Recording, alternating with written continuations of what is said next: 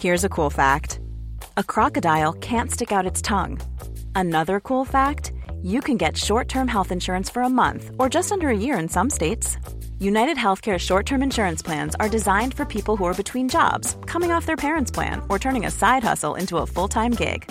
Underwritten by Golden Rule Insurance Company, they offer flexible, budget-friendly coverage with access to a nationwide network of doctors and hospitals. Get more cool facts about United Healthcare short-term plans at uh1.com. Hey, I'm Ryan Reynolds. Recently, I asked Mint Mobile's legal team if big wireless companies are allowed to raise prices due to inflation. They said yes. And then when I asked if raising prices technically violates those onerous two-year contracts, they said, "What the f*** are you talking about, you insane Hollywood ass?" So to recap, we're cutting the price of Mint Unlimited from $30 a month to just $15 a month. Give it a try at mintmobile.com/switch. $45 up front for 3 months plus taxes and fees. Promo rate for new customers for limited time. Unlimited more than 40 gigabytes per month. Slows full terms at mintmobile.com. Down the block, Andrew John. Inside for Albert. Albert will score. Albert will score. Newcastle have won the grand final. He's got the ball. Jared Hayes. Oh, superstar, superhuman. Collie Motulite. The speed of a bullet. He hits it. He's got it. He's got the field goal. He's got the premiership. He has gone from, as I said, a captain to a legend. And probably rugby league immortality. That's not a try, that's a miracle. Welcome back to the Rugby League Guru podcast. Today we're having a look back at our interview from 2020 with Michael Witt. Now, Michael Witt, he was never an absolute superstar in rugby league. He bounced around a few clubs. I mean, Manly, Parramatta, the Warriors. He bounced around a heap of systems, was playing halfback. So the reality of being a 7 in the NRL is that when your team's winning, you get all the pats on the back in the world. When your team's losing, you're normally the one that's shown the door pretty soon. And Michael Witt is a perfect example of this. Now, the best thing about this interview for me was that it taught me that interview all these stars, all these kangaroos, all these New South Wales and Queensland representatives, and the reality is these guys, because they are so good at footy, they tend to have a bit of an easy run through rugby league, whereas a guy like Michael Witt, who he was never a representative footballer, he bounced around from club to club, they have completely different experiences, and it's a real... It shows you the reality of rugby league, and this interview with Michael Witt and some other interviews I had with guys during the year that they were never your top shelf first graders. Yeah, they were just getting by as first graders. These are the most interesting interviews because no one tiptoes around them. They sit through a heap of hard conversations. They have to move clubs. They get to meet new guys. It's fantastic to hear these stories. I mean, two that really stand out for me this year is this one, and Michael Barney was another guy that he bounced around a few clubs, was never a rep footballer. But these are the stories you don't hear. And it really helped as well. Michael Witt was an absolute champion fellow. I didn't really know too much about him, to be honest with you, but he came on and he was absolutely brilliant. We got along like a house on fire, and we've stayed in contact since. He's a really champion bloke. I believe he's up there in Burleigh now, Michael Witt Real Estate. So if you are up there and you need a hand with houses or whatever, jump on Instagram, find him, send him a message. A champion bloke, and this was a chat that I really enjoyed. A couple of just quality yarns that I thought were hilarious. Let's kick it off. Back to Michael Witt. Witt goes himself. He goes inside the 30, up to the 20-metre line. Crosses away a would-be tackle from McKenna. Then he throws the dummy. He'll score, Michael Witt. He's mesmerised them. Michael, welcome on, mate. How are we? Good, mate. Thanks for having me. What is doing? Mate, nothing's doing at the moment with this virus getting around. As you know, it's pretty quiet. Since post-footy, what have you been doing with yourself? I sell real estate in the Gold Coast. So we moved back here. I finished at the Dragons in 2014. We moved back up here to the coast. We bought a place here probably actually when I was in New Zealand playing the Warriors. So it was always our destination once we retired. And so I've been here back about 5 years, mate, and love it. Love it. Would never leave. Are you Queensland born and bred? I am. I'm originally from Toowoomba, so a couple of hours from where I'm living now. So I guess it's one of those ones. I'm close enough to family, yet I'm still far enough away. Toowoomba's a pretty rich rugby league town, isn't it? It is. Rugby league is the number one sport there. Always has been. I think it always will be. There's been some for quite a smaller town. In saying that, it's 100,000 plus now, but there's been some amazing footballers come out of there and some really good Origin players and plenty of NRL players. That's for sure. Was there any blokes that had come out of there when you were a young bloke that you looked up to? Well, Robbie O'Davis was my main one. His parents are actually my godparents, so they played for Newtown. His father and my father played together, so he was one that I guess I seen him come through and just thought, okay, so you can go and play in the NRL from being here in Toowoomba, and he was the first one that I sort of went, okay, well, probably naively, I thought, well, he did it, so that's what I'm doing, and I didn't sort of look back. Obviously, then on the back of that, we had Steve Price, which is a couple of years younger, and Price, he actually coached me in like under 7s or 8s in Toowoomba, and we ended up playing together. So, mate, they were two guys that I always looked at and always strive to follow, that's for sure. Mate, Robbie O was a freak on the field. I've heard he's pretty handy off the field. Robbie O he's a rat bag. He's actually at my brother. I got two brothers, so at my wedding and both my brothers' two weddings, he did some work on the dance floor. He likes to get out there and rip it up. That's for sure. He's Robbie will admit it. He loves the limelight and he loves the attention being on him. So once that music starts, he gets to the dance floor and cuts a rug. I'm sure he can cut a shape up, mate. He can actually move too. That's why he gets out there. His go-to move is the worm, the old school worm. He just always flicking along the ground. So, mate, he does some damage on the D floor. He's always been good at what he does. Well, he's a lair. He's a lair by nature. He loves it. He's danced on the footy field. He was one of those first guys that started doing things on the field, and people were like, you can't do that. And then it became common practice, Played in a league of his own. Mate, tell me about your junior footy. Mate, come through Toowoomba. Old man played footy, and that's sort of how I got into it. I loved my footy as a kid, just absolutely loved it. And I sort of played at the one club in Toowoomba, Newtown Lions. And I left sort of Toowoomba. I signed at Parramatta when I was I think I was 14, and ended up moving to Sydney about 16 after I finished year 11. I hear you were pretty handy at throwing your hands around as a young bloke. Well, I used to box in the off season, so I love the fights. Still love the fights. I'm a boxing tragic. I love watching the fights. It was one of those. Actually, when I retired, I decided I was going to have a fight, and I had a pro fight. So it's one of those things that I've always loved. But it got to the stage where I guess, as most kids do, you play a few sports and you get to the stage. There was an Australian titles, or the footy was kicking back off. So Dad sat me down and said, "You got to pick which one." And I didn't really fancy getting punched in the head for the rest of my life. So footy it was. It's not the worst choice you've made. How did Parramatta find you? I think I was pretty lucky there because my brother had been signed at Parramatta. So he was down there first, and I think that's what drew their attention to me, because Steve was doing there and really doing well in the younger grades. So that what brought their attention to me, and I had a couple of different options, but it was one that I really wanted to as a kid. For me, the NRL was Sydney, and I wanted to go and play in Sydney. So when they come knocking, I was pumped, and down to Sydney we went. Tell me about your debut and the week leading up to it. A week leading up to it, I got a call maybe a Monday or a Tuesday from Brian Smith, and he just called me and said, "Mate, I need you in tomorrow. You're playing." And I was like, I couldn't believe it. It was the week before. Green had he was a halfback at the time, and he broke his eye socket, smashed his face up, and so he was out. Mate, I was a bit embarrassed because I'd just gone full time. I'd only played 3 reserve grade games. Me and my brother were the halves in reserve grade, and I kind of felt bad because my brother had been pretty injury hit.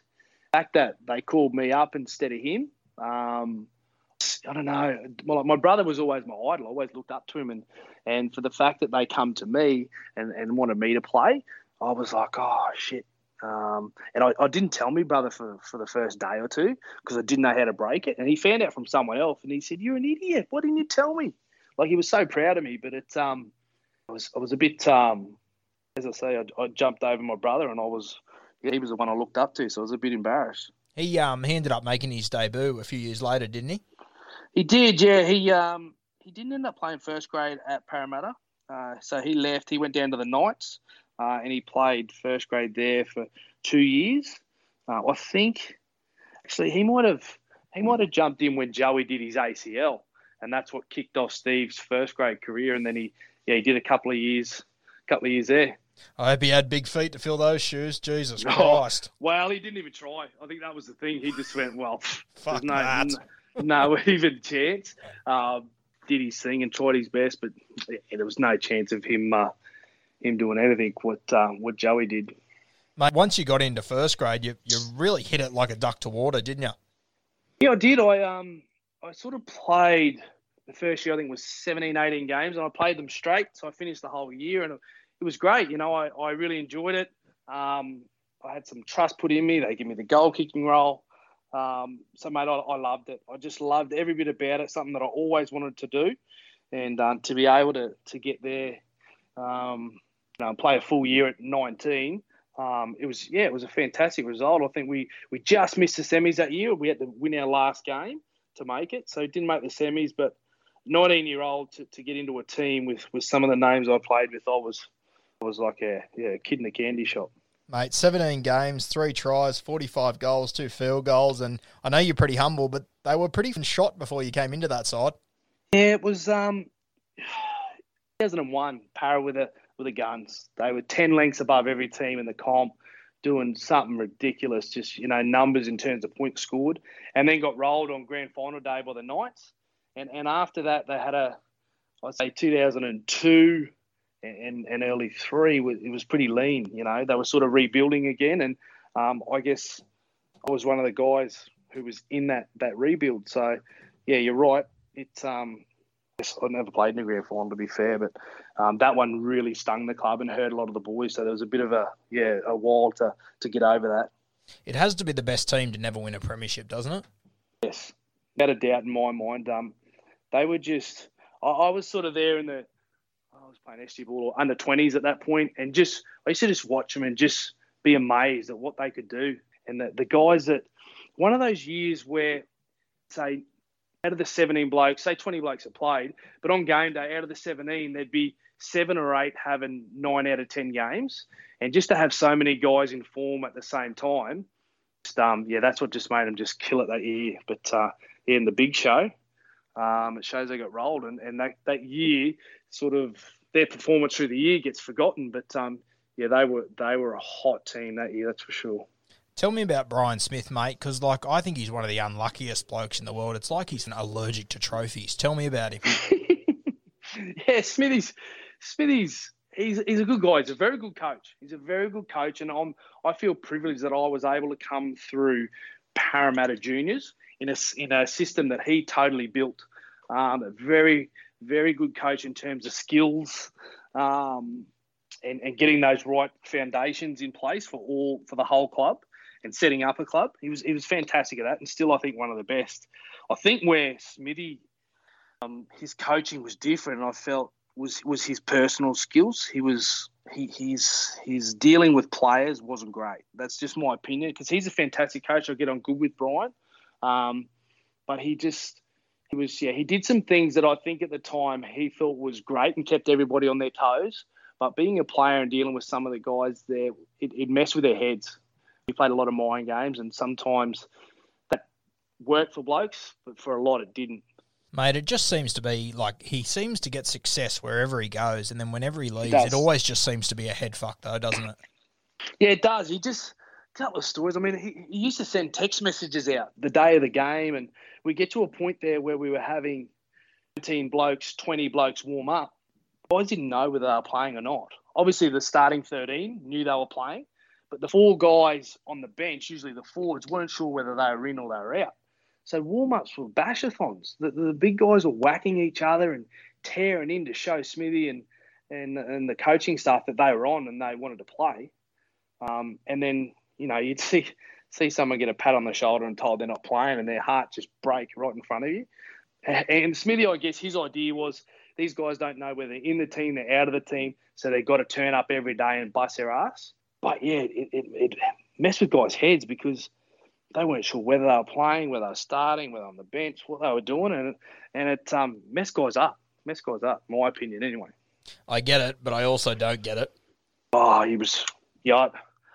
I can understand it, like same as you. I can understand why he was trying to do those things, but in my opinion, it just did not work. It just did not work. Those big guys just didn't know whether they were playing or not, and it didn't make sense to me. It's getting their head around. He'd just say, if you're in that 20, you need to get your head around playing and train like you're playing, but it's different.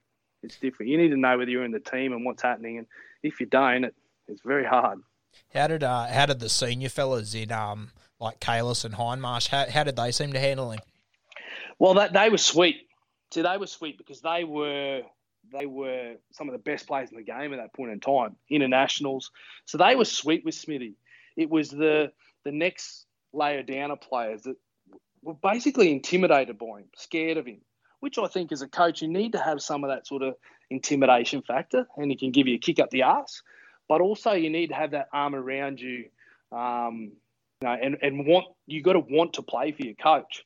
And I think a lot of the time that's one bit he missed out on. And for game to have dinner and a few boys would be having a beer and Smithy'd walk in and they'd hide their beers and shit like that. Like I don't think that's how you create a club culture. And as for the question, like Hindy and Vella and Kalis and those guys, they didn't care because they were playing for Australia. Like they didn't really care, but everybody else used to walk around on eggshells.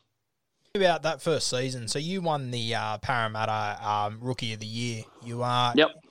You were pipped by a pretty handy footballer that got the NRL Rookie of the Year, though.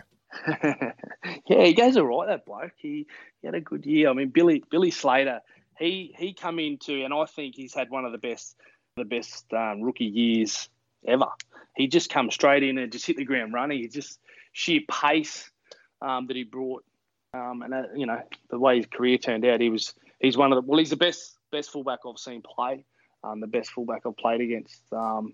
It's not one that I certainly can't kick stones for not getting the NRL Rookie of the Year. That's for sure. No, you got to cop that one on the chin. I think it's a privilege for me just to say I debuted the same year as him. That's about it.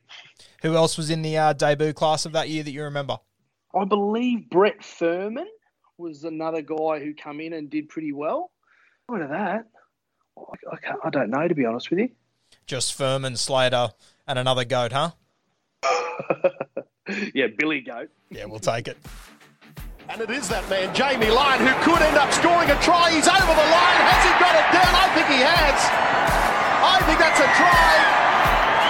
Mark Oaten doesn't even bother going to the video referee. Gives the try to Jamie Lyon. Mate, tell me about another young bloke that was there, and for people that, for younger people listening to this that, they might not remember this event. It's kind of been buried in rugby league history a little bit. Jamie Lyon, absolute superstar of the game at such a young age, could just do things that other blokes couldn't. You kick off the 2004 season. Finish this story for me. We kicked off 2004 season against the Bulldogs. Nothing out of the ordinary. We got beat that day. I didn't play, actually. Got beat that day and turned up to training on Monday and no Killer. No Jamie Lyon. He just didn't turn up. We're like, the boys are there and the chat starts to go around, where's Killer? What's happening? And then we got called into a meeting and said, Killer's gone. He won't be coming back. No one could contact him, couldn't find him. His car was still at the stadium, just left there. And he'd just gone. He'd vanished. And we heard that he'd gone home to Weewa. And, we didn't see Killer again. That was it. And he was playing for Australia at the time. He was one of the best players in the comp. He was my centre. So I just used to catch and pass for him, and he did things that unbelievable. And he just left the game. And to be fair, even now to this day, no one really knows why. I know he's had a bit of a falling out with people involved, but the actual reason for that falling out, I'm not sure. And he just went back and played bush footy. Yeah, he literally just went back and played for the Weewa Panthers, are they? Yeah. I believe they won a comp with him too.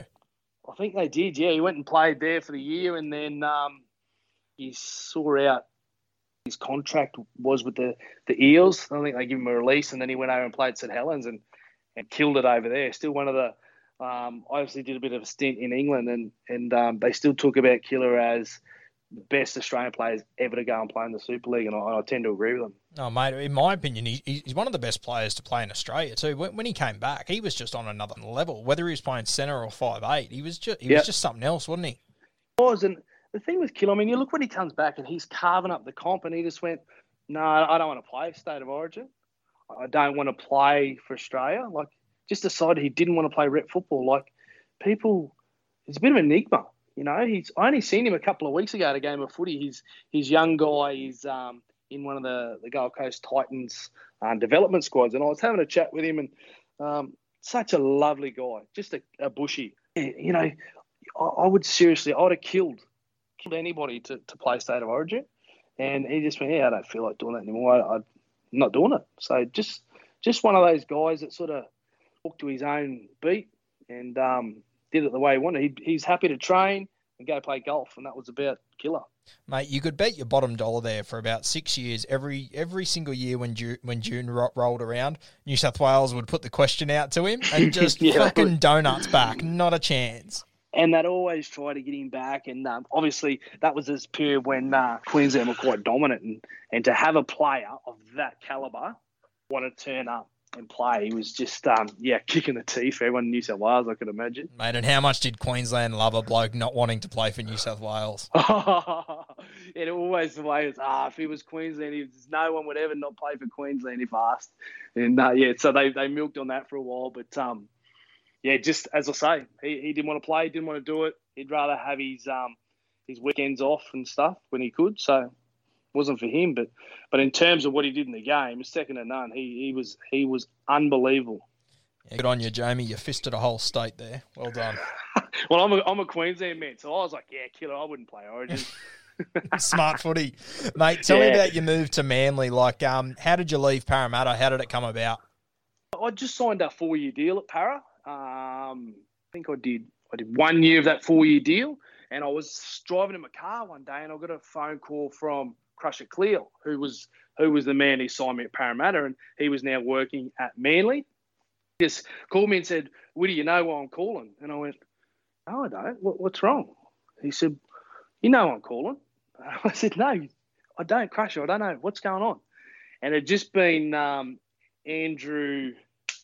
Andrew, what's his bloody name? Andrew Walker. Andrew Walker had been caught for drugs, I think, or cocaine or something, and got the sack. And so he said, we want you here to come and play 6. At that point in time, Smithy was not talking to me much. And I think they wanted to go with Timmy Smith as their starting half for the year. So it sort of timing was great for me, and I jumped the chance and moved to the Beaches. It was lucky you didn't go head-to-head with Tim Smith. What about that season? Mate, his rookie year was unbelievable. What he did that first year was just, I think he set up a shitload of tries from kicks. 40 try assists he had, fucking 40. Couldn't do it on a PlayStation. Say 30 of them would come off his boot. He just had a knack of that short kicking game was fantastic. Mate, he had a fantastic kick and a fantastic pass, Timmy. And a good kid to boot. Didn't have much of a running game, but his skill set was up there. And that first year, he was braining them. That right to left cutout pass he had, Jesus Christ, mate, like on a string, like a bullet. Yeah, insane. Yeah, so tell me about the move to Manly. Crusher calls you.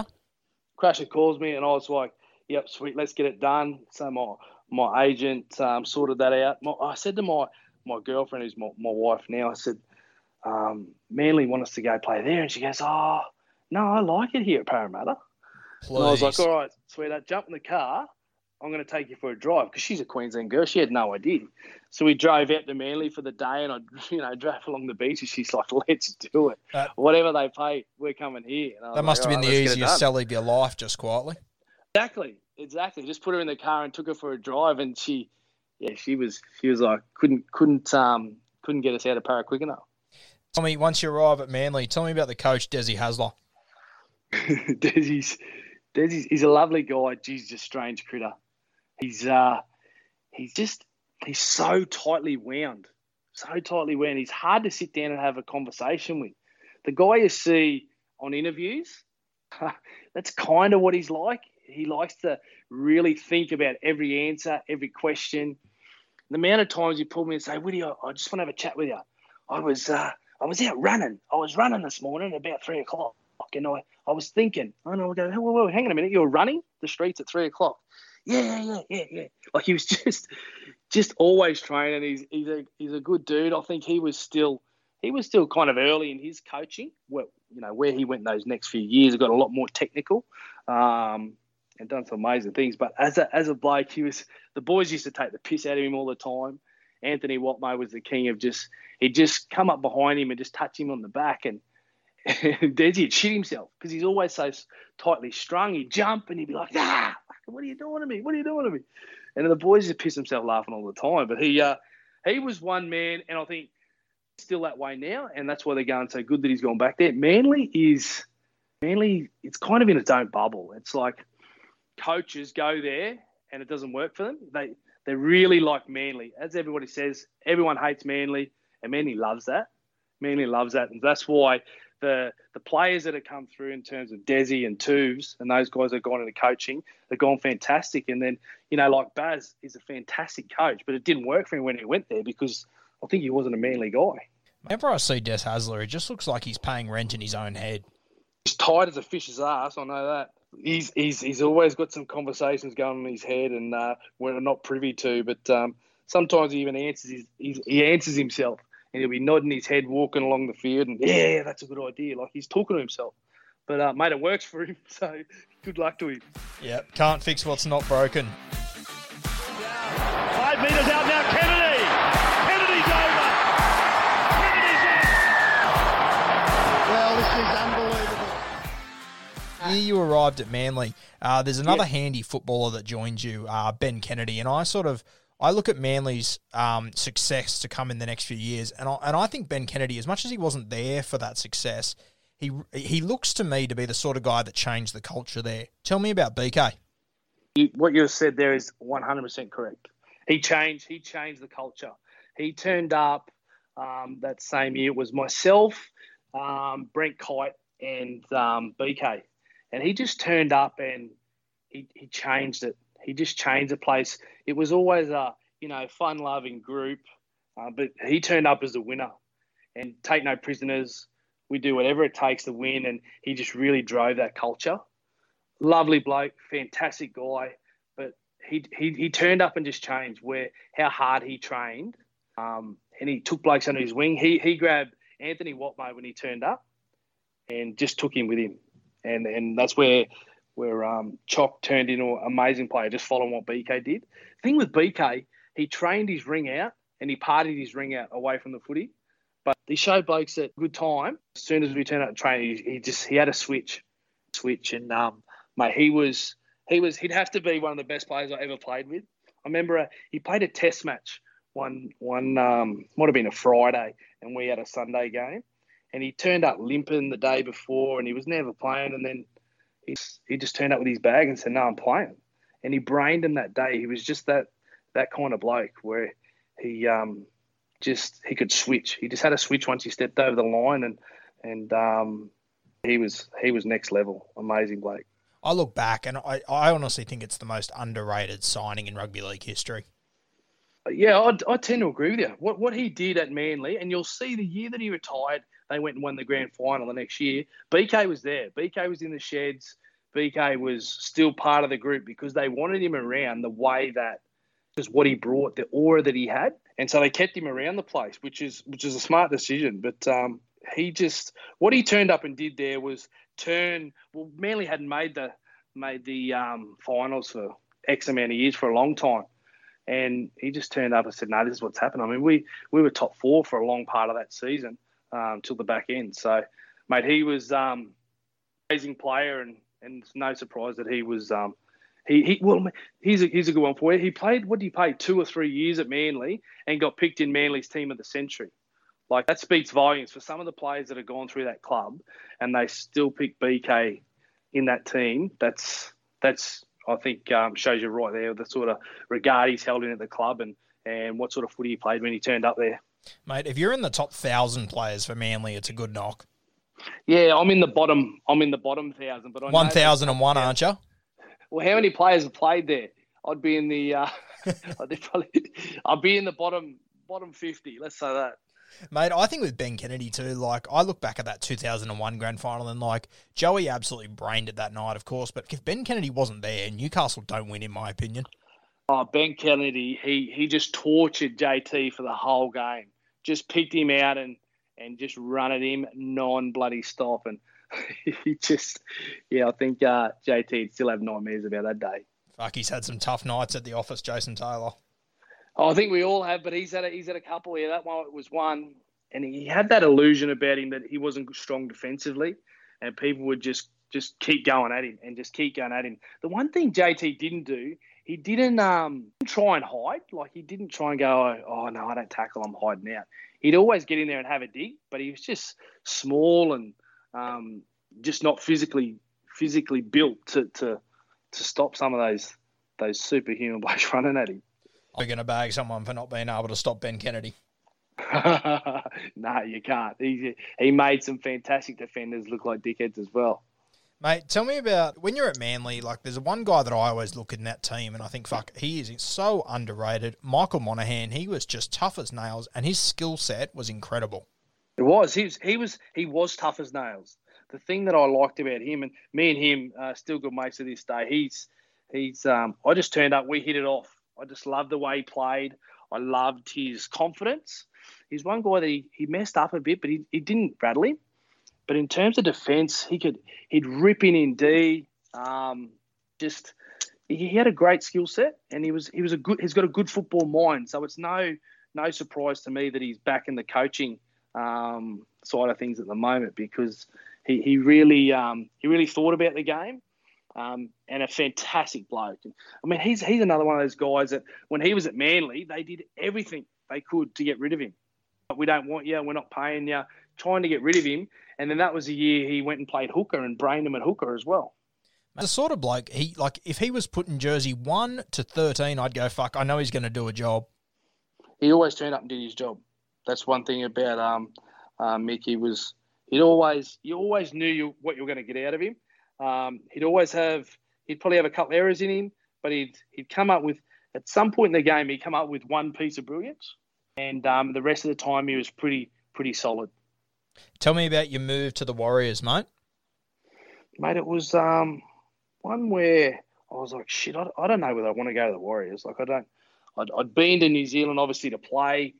See, when you go over there, it's from the hotel to the ground and back. And so I was a bit weary about it. So I rang Steve Price, and I obviously knew Pricey from Toowoomba, as we spoke about earlier. And I literally just asked him the question, said, should I be doing this? Is this a good move for my career? He said, mate, I love this place. I wish I'd come here earlier. You'll come here, you'll love it. He knew my wife, he knew me. He's like, mate, you'll love it. Get in the plane and get over here. He said, what I can't promise you is you're going to play first grade. But I'll promise you that it's the kind of club where if you're ripping in, you'll get a chance. So do it.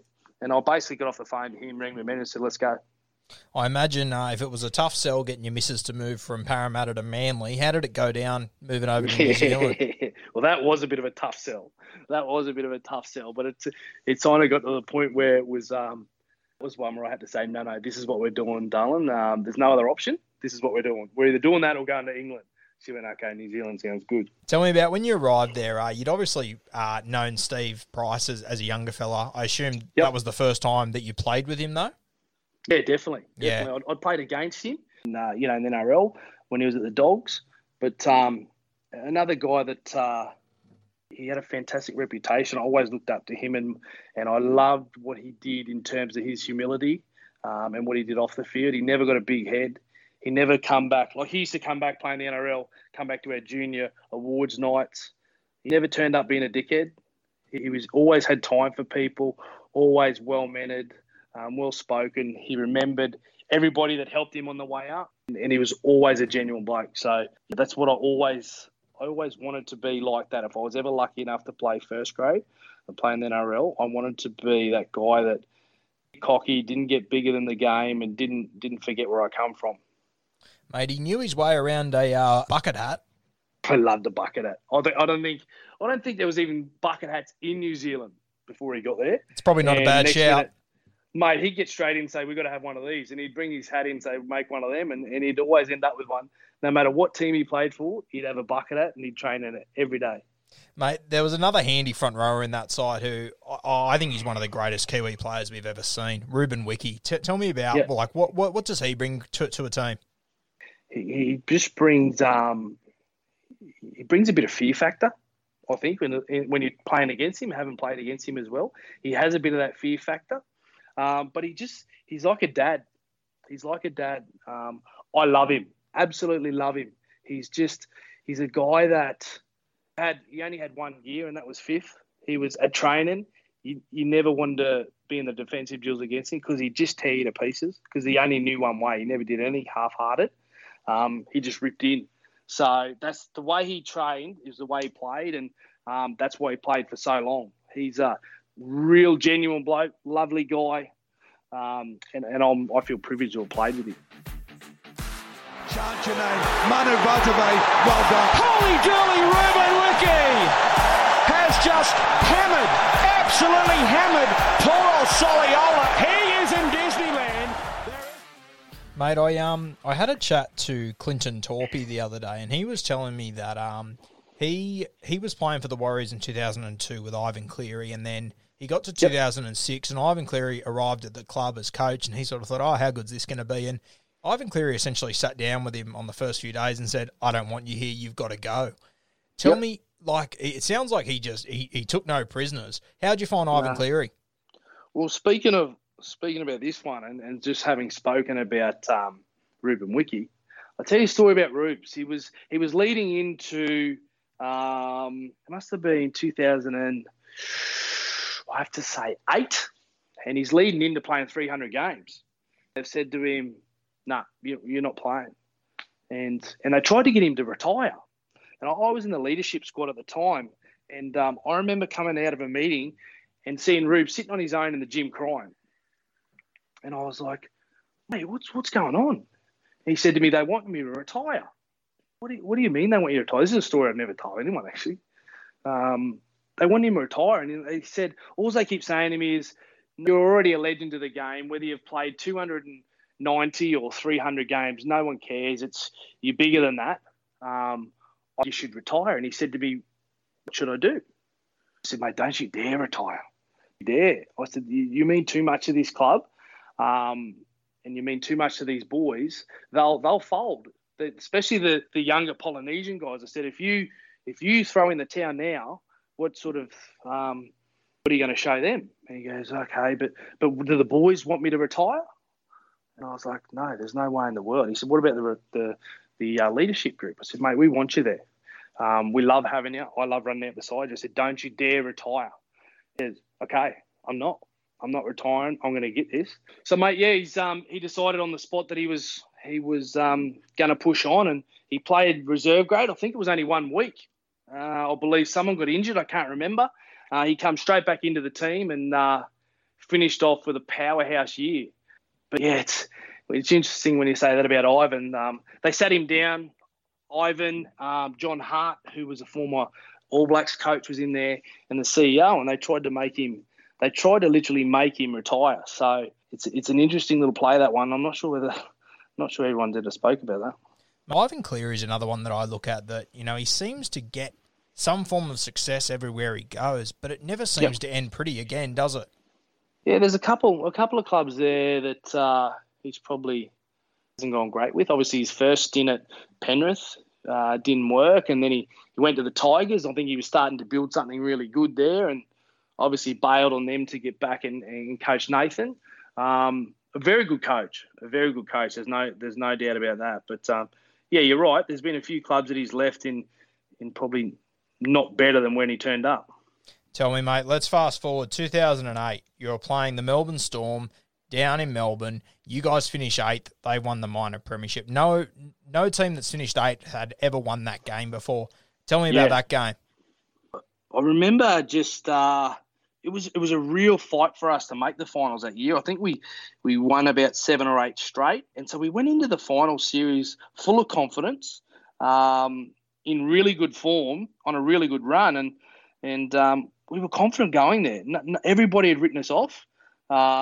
Everybody. There's no one outside of that club that thought we were a chance of winning, and for some reason we really thought we were a chance, and went down there with an attitude that we were going down to win and get out of there, and mate, we did it.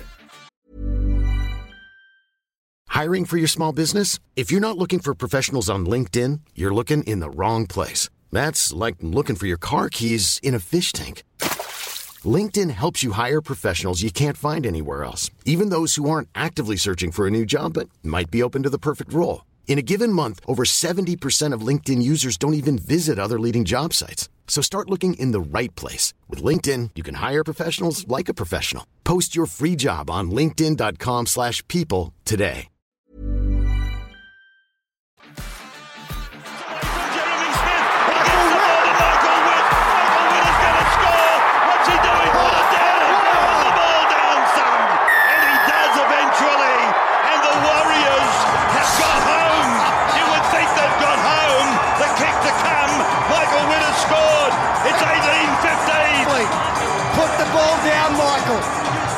Celebrate yet, put it down, and now kick the goal. What was he doing? I remember watching that game, and at the end of the game, you scored a try yourself, a cracking Warriors try. Tell me, what the fuck were you doing in the in-goals? I remember sitting there going, who does this bloke think he is? What was doing there? Yeah, mate, it's an interesting one. It's one that I look back at now and didn't realise I sort of held the ball in the air. But what I wanted to do... Mate, it was like a scene out of Lion King. Yeah, it was. It was. But I knew Blairy was chasing me, and it was only a couple of minutes to go. So my plan was to run and just stand in the corner and not put the ball down for as long as I could. So that was the plan. So he's chasing me, so he ran through, so I stopped and went to the corner. But I didn't see inside of him was Smithy. I didn't realise he'd chase as well. So I turned around, went to stand in the corner and not put the ball down. And then as I looked, then Smithy come at me. So I put the ball down. And it looks closer than it was because I put the ball down, went to throw the ball in the air, and then Smithy's foot hit it. So it looked like it was closer than it was. But, mate, never in doubt. You didn't realise Smithy would chase Mr. 0.1%er. Well, that's a good point. That's a good point. I think I was only focused on Big Blairy chasing me. When he's chasing you run fast and you get out of the friggin' road. So that was what I was worried about. But, mate, as I say, we went down there. I remember Craig Walker, who was our trainer. He just had a mindset in our team that we were going to win. And he said, what happens is people turn up here and they're beaten before they play. He said they run out through the big AFL banner. They play this music and the Thunderstruck and all that, and you got to stand there. They always make you stand out there and wait. So he said, fuck that. We're not going to be intimidated by them. We're not going to turn up and let them beat us by intimidation. So we decided a pact within the team that we were going to run on the field. And if I don't know whether you can see this going back through film, but so we run on the field, and we lined up and we stood together as a group right on halfway. He said, we're going to stand there and we're going to stare them down. It's going to stand there like we're ready for war. He said, because we're ready for war here today. So we all had a pact that we were going to do that. They obviously run out behind the big banner, can't see us, and we're all standing there in almost like a haka formation, set up there like really aggressively. I never forget them busting through that banner. And I remember seeing Ryan Hoffman. And Ryan Hoffman, he just looked up and sort of looked at us like, what the fuck's going on here? Like, they just weren't expecting it. I'm not saying he was scared. He's not scared at all. But it certainly caught him off guard. And it let them know from that first minute that we weren't here just to get our ass kicked and sent home. We were here to win. We weren't just happy to make the finals. We'd turn up ready to win, and panned out in the end. It took us a while to get there, but it was a close game through the whole match, and obviously we got away with it in the end. Mate, I always look back at those, like the end of the 2000s and the start of of this decade in particular. I just think teams showed them too much respect, in my opinion. Yeah, exactly right. And that was our whole argument behind it. And that's when wrestling started coming in, and everybody used to binge about getting wrestled and getting their heads twisted and getting chicken winged and all that. And we weren't doing that. We weren't going there to give them respect. We sort of went there as a bit of an F you. Here we are. And there's some big, scary hombres in our team. We're like, well, we're going to match fire with fire. And that's what we did. And on that day, it worked for us. And, like, I remember watching for years, and I watched them, and, like, they are an unbelievable team, no doubt about it. But when you show up and you try and play your block plays against the king of block plays, you're making life easy on them. I used to love it when the Warriors would go down there and say, fuck this, let's play backyard footy and see how they handle it. And if you look through history, the Warriors have always had a good record against the Storm, and I think that's part of it. You've got to go there prepared to chant your arm, because if you don't chant your arm, you're not going to win. That's a given. Structured football, the Melbourne Storm, there's no one better. So you've got to go there and play a bit of that Warriors footy where hitting it up and offloads and those sorts of things, and plenty of push. And we certainly had the guys in our team to be able to do stuff like that. And so that's the way we turned up. Just run hard, tackle hard, and play a bit of footy on the back of that. And let's see what happens. When you've watched the Warriors over the last 10 years or so, like, do you look at them and think they're trying to be someone else? Like, I always look at them and I watch the way they play and I'm like, fuck, you are producing these incredibly naturally gifted footballers that they shouldn't be playing structured footy. You should be allowing them to throw the ball around. When I spoke to Clinton Torpey the other day, he sort of said the same thing. He sort of said, fuck, why are we trying to be Melbourne? We're the Warriors and we need to own that. How do you feel about that? I agree with you. The thing toward the back end of my time, or actually my time at the Warriors was a time where we had a fair bit of success. We, in the semis, going from the grand final both years, or 1 year rather. And what we had there was a real good blend of a team. We had Aussies and Kiwis. We had young and old, Polynesians, white boys, whatever. We had a real good mix. Towards the back end of my time at the Warriors, the owner of the Warriors then decided that he wanted it to be a Kiwi team. He wanted all Kiwis, so they started getting rid of all the Aussies. And it just doesn't work. You can't run an NRL team as the Kiwis.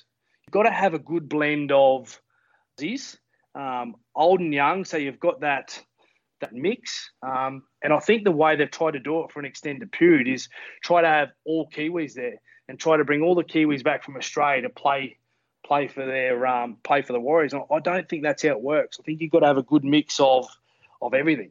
I think when you look at like World Cups and any sort of competition that's a short frame of time, you can play Kiwi footy, but over 26 weeks, it just doesn't seem to work, does it?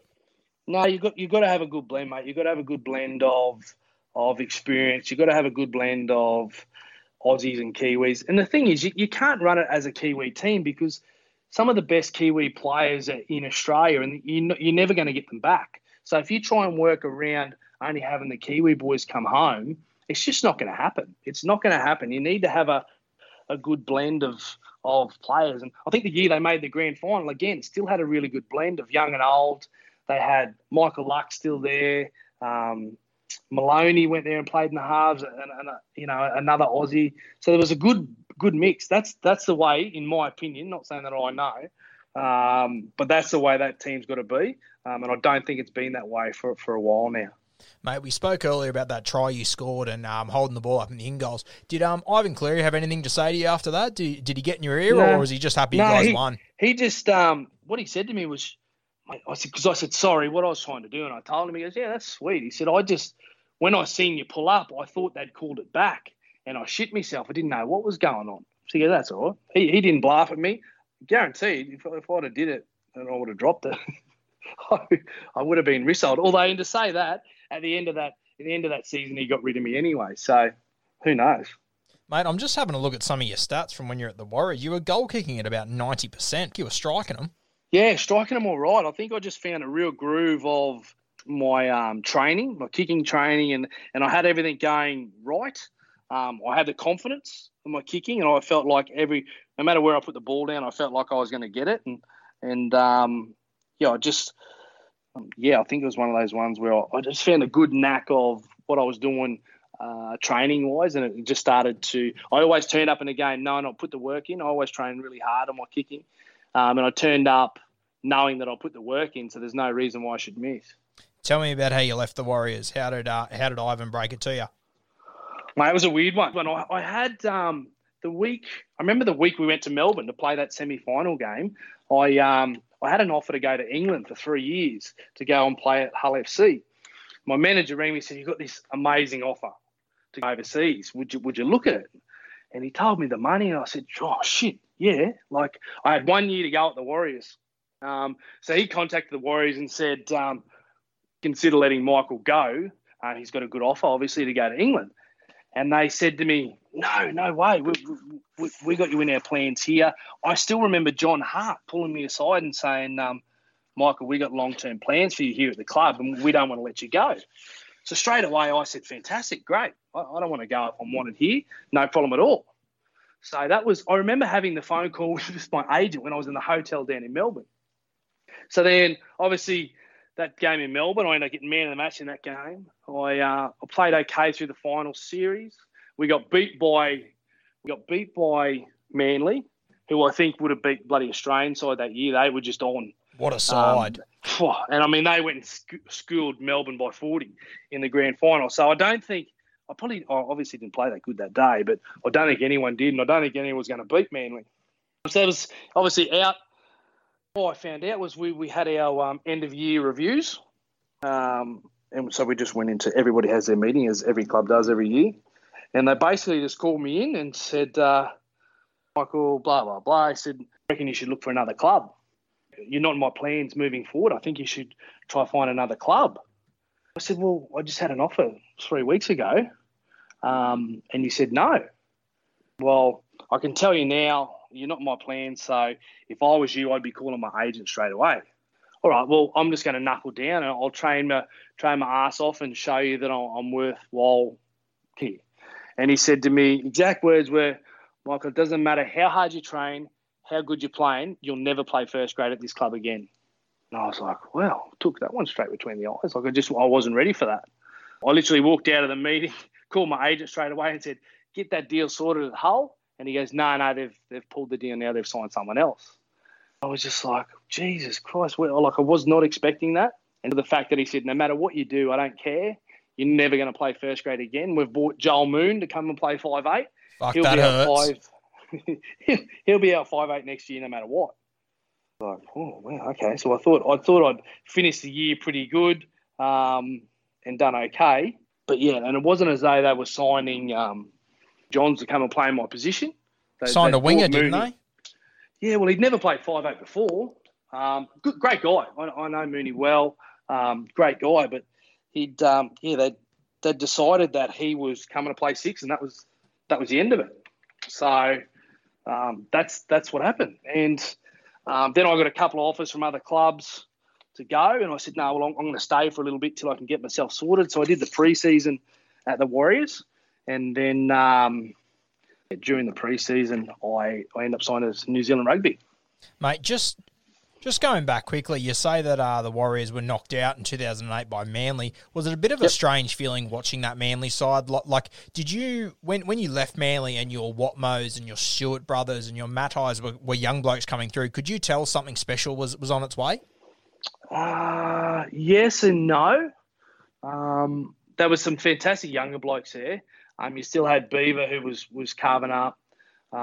They brought in Matty Orford the year that I left, I think, and he sort of did some good things. I know I played there a year with Matty, but things started to go okay. But no, I wouldn't say that I was like, these guys are going to win a grand final soon. But it all sort of fell into place. And Glenn Stewart wasn't really playing first grade at that time. He was playing reserve grade. They were good young players, and they all sort of, again, those couple of years there, it all fell into place. I think Cherry Evans come in. He won a grand final on debut.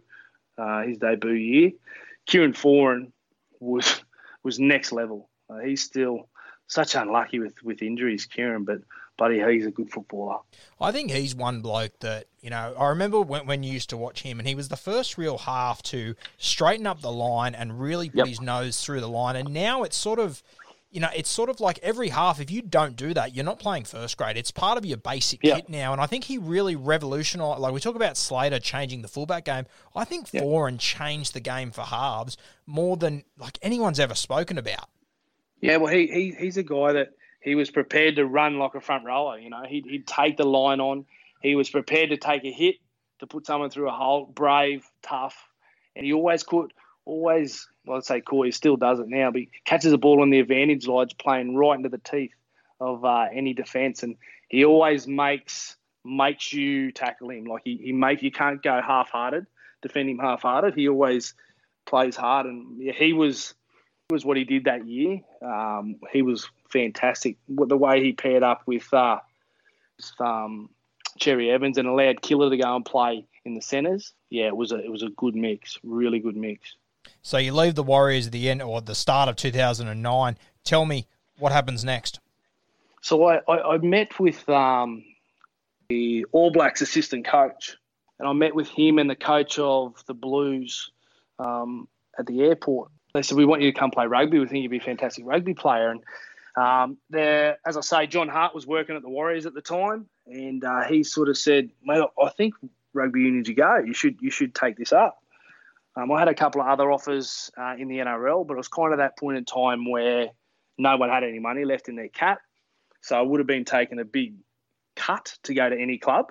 And I just thought, this could work. So I signed a contract with New Zealand Rugby, and I signed with Otago. So, mate, thought let's go. And I was excited about the move, to be fair. Off we went to Dunedin. So which comp were you playing in there? So I'd played, it's interesting, rugby union in New Zealand. So you go and play local club rugby. You go and play back with to like the normal local footy team. And I thought, this is crazy. What have I gone and done? But I was playing local rugby and I was playing against All Blacks just in the in-between period. And then I played I played for Otago in the national competition. And once that sort of finishes, then you go into the Super 15, I think it was at the time. So then you go into Super Rugby. But by the time the Otago season had finished, I got an offer to move to England. So I sort of changed pact and off I went. I imagine there must have been some pretty tough hombres running around in the New Zealand Park comp.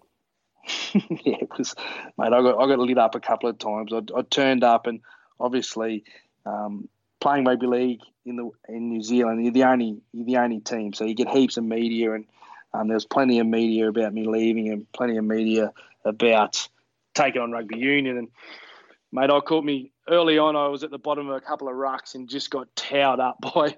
I think they come running from the back fence to come in and rip me up with their boots. So I took a bit of heat. I took a bit of eye gouge, and it was rough and ready. Yeah, it was a baptism of fire. Did you feel like you were welcomed into rugby union, or was it a bit of like this bloke from league coming over? Like what was the feel around your move?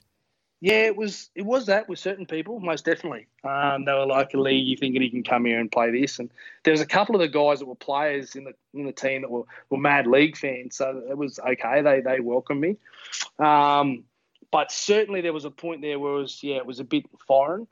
The coach of the team that time, he was one that just did everything, because I was going to sign at North Harbour in Auckland, and he did everything he could to get me to go there. And then I signed there, and mate, he was one of the worst coaches I'd ever been coached by. So I played sparingly. I played a couple of games off the bench and started a few games, but it's only a really short season. But it was a bit of that. Some loved you and some were like, "No, we're rugby boys and you're an imposter."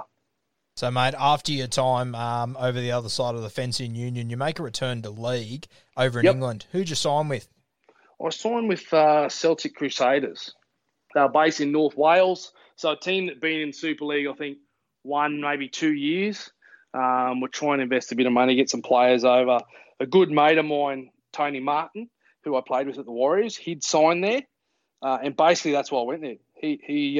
He's the godfather to my eldest daughter. And he said, "Mate, I'm going there. Let's do it." So I went, "Well, that sounds good to me. Let's go." And so I went back into rugby league and That was a very, very interesting setup there at the club. After being there for 2 years, I quite successful, went okay in terms of my personal performance, and got offered a really good contract, probably the best of my career actually. So I signed for another 3 years, and about a week after that, the club folded. So all blokes were out in their ear, and that was it. Yeah, it was pretty scary. And then I believe you moved over to the London Broncos for a year or two, yeah? Yeah, so I went to London for 2 years. Actually, I signed for 3 years. Towards the end of that second year, we had a couple of players that the club basically said all the higher earning players need to go or no one's getting paid. So we get the difference between the Super League competition.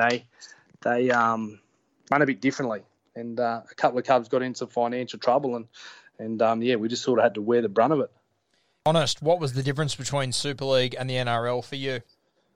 The Super League's a lot more open. You shift the ball around a lot more. It's a lot more, I'd say it's faster. There's not as much, well, certainly in my period over there, wasn't as much wrestle and defence. It was very attack-based. There'd be plenty of games, be 32, 36, stuff like that. So it's very open, shifting the ball around. So that would be the biggest difference. Then the back into when I was there, Madge Maguire went and coached Wigan, had fantastic success, won it, playing that Melbourne style of football, and then that sort of started to change the game over there as well. Mate, how did you end up back at the Dragons? Mate, it was a weird one. Again, as I say, London said player earners, of which I was one, need to either move on or no one's going to get paid. I actually signed for Leeds Carnegie Rugby Union. So they'd signed me to go there. So I said, yep, okay, I'll forgo my last year at London and we'll move to Leeds. So all done, moved to Leeds for 3 months, and then the RFU wouldn't register my contract. So I was there, trained for 3 months, and then they said, we can't give you a contract now. I said, well, I've just walked away from my contract, £200,000 to walk away from, and then you turn up here, I've signed, and now you won't register my contract, and I've got nothing. I'm out my ear. They couldn't get me another deal. So the RFU, yeah, they had a rule there that you have to be, if you're a foreigner, you have to have played international football to be allowed to play and sign a RFU contract. Leeds were arguing that because Leeds is such a rugby league-based city, they were thinking that signing a rugby league player to the rugby union team would help. And they were just like, don't worry, yep, it's all signed, we're all sorted. Your deal's done. So I got rid of my money, signed with them, and then ended up getting nothing. So I was out in my ear, didn't have a contract, didn't have anything. So that's how eventually I obviously my agent started chasing around some clubs, and we went back to the Drags. Mate, I believe when you arrived, did you play in the inaugural Nines tournament? Did, yeah. How'd you find that? It was unreal. It was such a foreign concept at that point in time. All the boys were pumped about it. We a bit of a novelty. I think half of our week leading into it was we were working on plays off scrums and how we were going to create numbers. By the time we got there, we realised there was no scrums at all, so we sort of we messed that one up. But it was good fun. I imagine going on a tournament like that, like it would have been a great way for you to get to know all the boys. Yeah, it's good, mate. I sort of turned up a little bit late, but I turned up without sort of pissing in my own pocket. I turned up super fit and super strong because I'd finished my year at London, gone straight into a pre-season I did the pre-season at London and then I left. And so I went straight into another pre-season with the rugby union. And then that fell apart, so I went straight into another pre-season. So I'd done 3 pre-seasons in a row. So I was super fit. So I turned up in really good shape and was sort of out in front of most of the drills there. And I think that earned my respect, that I wasn't coming back, just for a swan song or a gravy train to be a backup. And I think that earned my respect, and that sort of worked out.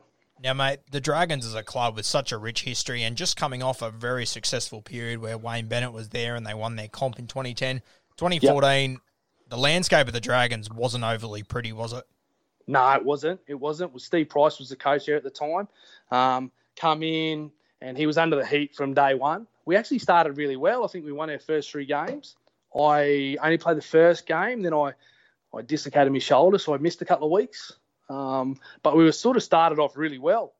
Things were looking good, and then it all went to shit. And Pricey got the flick. Mary took over, and there was a big change. That's for sure. I believe that was the season that Benji Marshall arrived too, wasn't it? He did. Yeah. Benji turned up, and that was probably the icing on me. I'd just done my shoulder, just come back in, and then they signed Benji. So they said, all right, we want you to play a bit of hooker. So I was like, yep, sweet with that. Obviously coming back from a dodgy shoulder, Mary said to me, I want you to play reserve grade for a week and just show me that your shoulder's right, and then you'll play off the bench next week. Okay, cool, I can do that. And snapped my ACL in that about 2 minutes into the game, and that was the last ever played. That was Curtains, was it? Curtains, yeah. That was. I had other options, but it got to the stage where, for me, I wasn't on that big money anymore. I was going to be signed after that as a backup, and I'd never signed as a backup player before. Obviously, I'd played reserve grade and I wasn't in the team, but I was always a chance of being starting halfback or 5'8". To sign that contract, I was basically going to be just a backup to cover for Gareth Widdop and Benji. And I just thought, well, maybe it's time. My eldest daughter was about to start school, and I thought we're always moving back here to the Gold Coast. So do I put her in school for another year or 2 here, then mess her around by getting her out? So I think everything just lined up, and it was time for me to hang him up. Mate, I know you were only with him for a short period of time, but Marion McGregor as a coach, he's one that whenever I watch the Dragons and whenever I see the team list he names, I'm so fucking confused every week when I watch what they're doing. How did you find him as a coach? See, I loved Mary. I loved him. I thought he was really good coach. I think for a little while he was still finding his feet. When I did my knee, obviously finished my season, Mary had gone up to coach, and then so they got Millwood, who was this reserve grade coach, to go and be the assistant coach. So they said to me, like I was laying on the bed, just hadn't done my ACL, and they said, will you coach the reserve grade? Will you help coach the reserve grade for the rest of the year? So I was like, yep, love to. So I was assistant coach for the rest of the year. And so I sort of did more on that, the coaching side of things, and was in and around that coaching framework. I actually think he's a really, really good coach. Really good coach. It took a while for him to get a stamp on the team that he wants there. But there's no doubt, and he knows, I've spoken to Mary about it, that this is his, without this virus, this was his start the year well, get up and running. It's his last chance to have some success, or he's out in his ass. Yeah, I think the writing's definitely on the wall there for him, unfortunately. I think they've got Shane Flanagan sitting in there now. Fuck, that'll be putting some heat on him. With Mary, and the thing with the Dragons, when he's had a couple of times where he's been under the heat, and they've started the season unbelievable. I think they started, I can't remember what year it was, but he was off contract, and they extended Mary straight away because the first 10 games, I think they were leading the comp. So they extended his deal, and then it all went terribly after that. Mate, but, they must all love him. Every time he's in Barney Rubble, they fucking play out of their skin. They love him. He's not a career coach, Mary. He would never coach another team. He coaches the Dragons because he loves the Dragons. He's a very successful businessman, so he's got stuff away from footy. The only reason he does it because he loves it and he loves the club. So he's certainly got the club's best interest at heart. If they said to him, mate, you're not doing your job, get out of here, he'd bail. He'd be happy to fall on his sword because I know the kind of man he is. But, yeah, it'll be interesting to see how this, if there is a year, how he goes. And as I said, he'll need success and quickly. Otherwise, they'll be searching for a new coach there. This big break of footy could be the best thing or the worst thing that's ever happened to him. Could be a bit of both, yeah. Could be a bit of both. I think he would have been preferred to continue on. and keep going, because I think that time sitting away isn't going to help. But, look, he's got the exact team there he wants. So, we'll see. I think the losing Tyson Frizzell is a huge loss to the Dragons, and one that I think, it would be another thing where it could be the nail in his coffin, where if they don't have success straight away, they're going to say, well, a player like Frizz, who we want here, is playing for Australia. He wanted to leave because he felt there was no success here, and that'll fall on Mary if they don't have success straight away. If you had to write a list of players that you would least want to leave, it would start and finish with Tyson Frizzell, wouldn't it?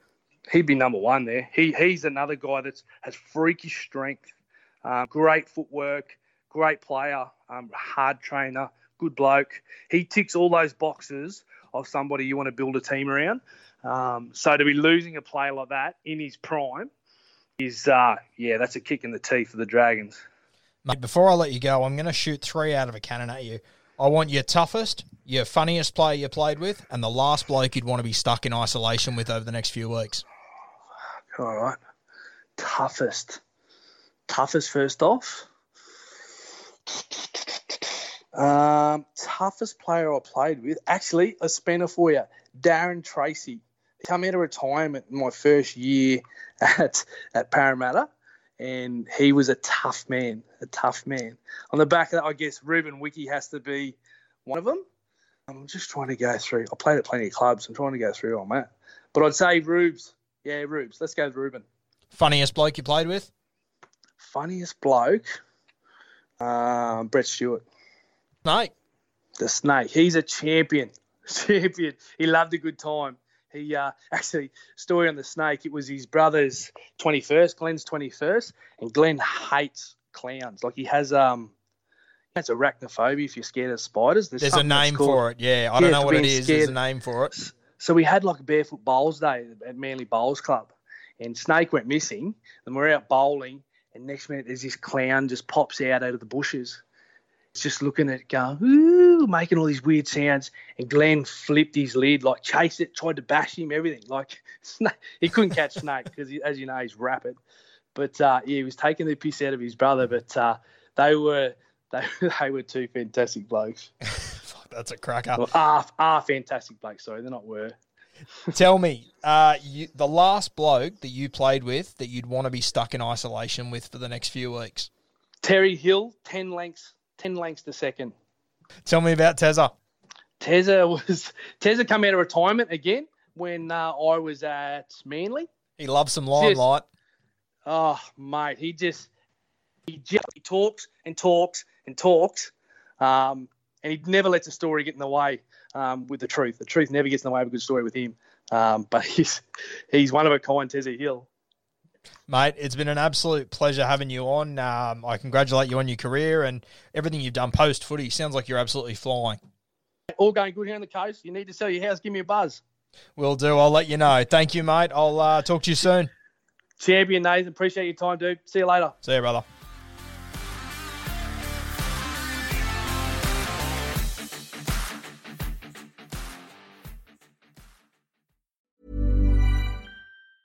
Hi, I'm Daniel, founder of Pretty Litter. Did you know cats tend to hide symptoms of sickness and pain? I learned this the hard way after losing my cat, Gingy. So I created Pretty Litter, a health monitoring litter that helps detect early signs of illness by changing colors, saving you money and potentially your cat's life. Pretty Litter is veterinarian developed, and it's the easiest way to keep tabs on your fur baby's health right at home. Go to prettylitter.com and use code ACAST for 20% off your first order and a free cat toy. Terms and conditions apply. See site for details. Mom deserves the best, and there's no better place to shop for Mother's Day than Whole Foods Market. They're your destination for unbeatable savings, from premium gifts to show-stopping flowers and irresistible desserts. Start by saving 33% with Prime on all body care and candles. Then get a 15-stem bunch of tulips for just $9.99 each with Prime. Round out Mom's menu with festive rosé, irresistible berry chantilly cake, and more special treats. Come celebrate Mother's Day at Whole Foods Market.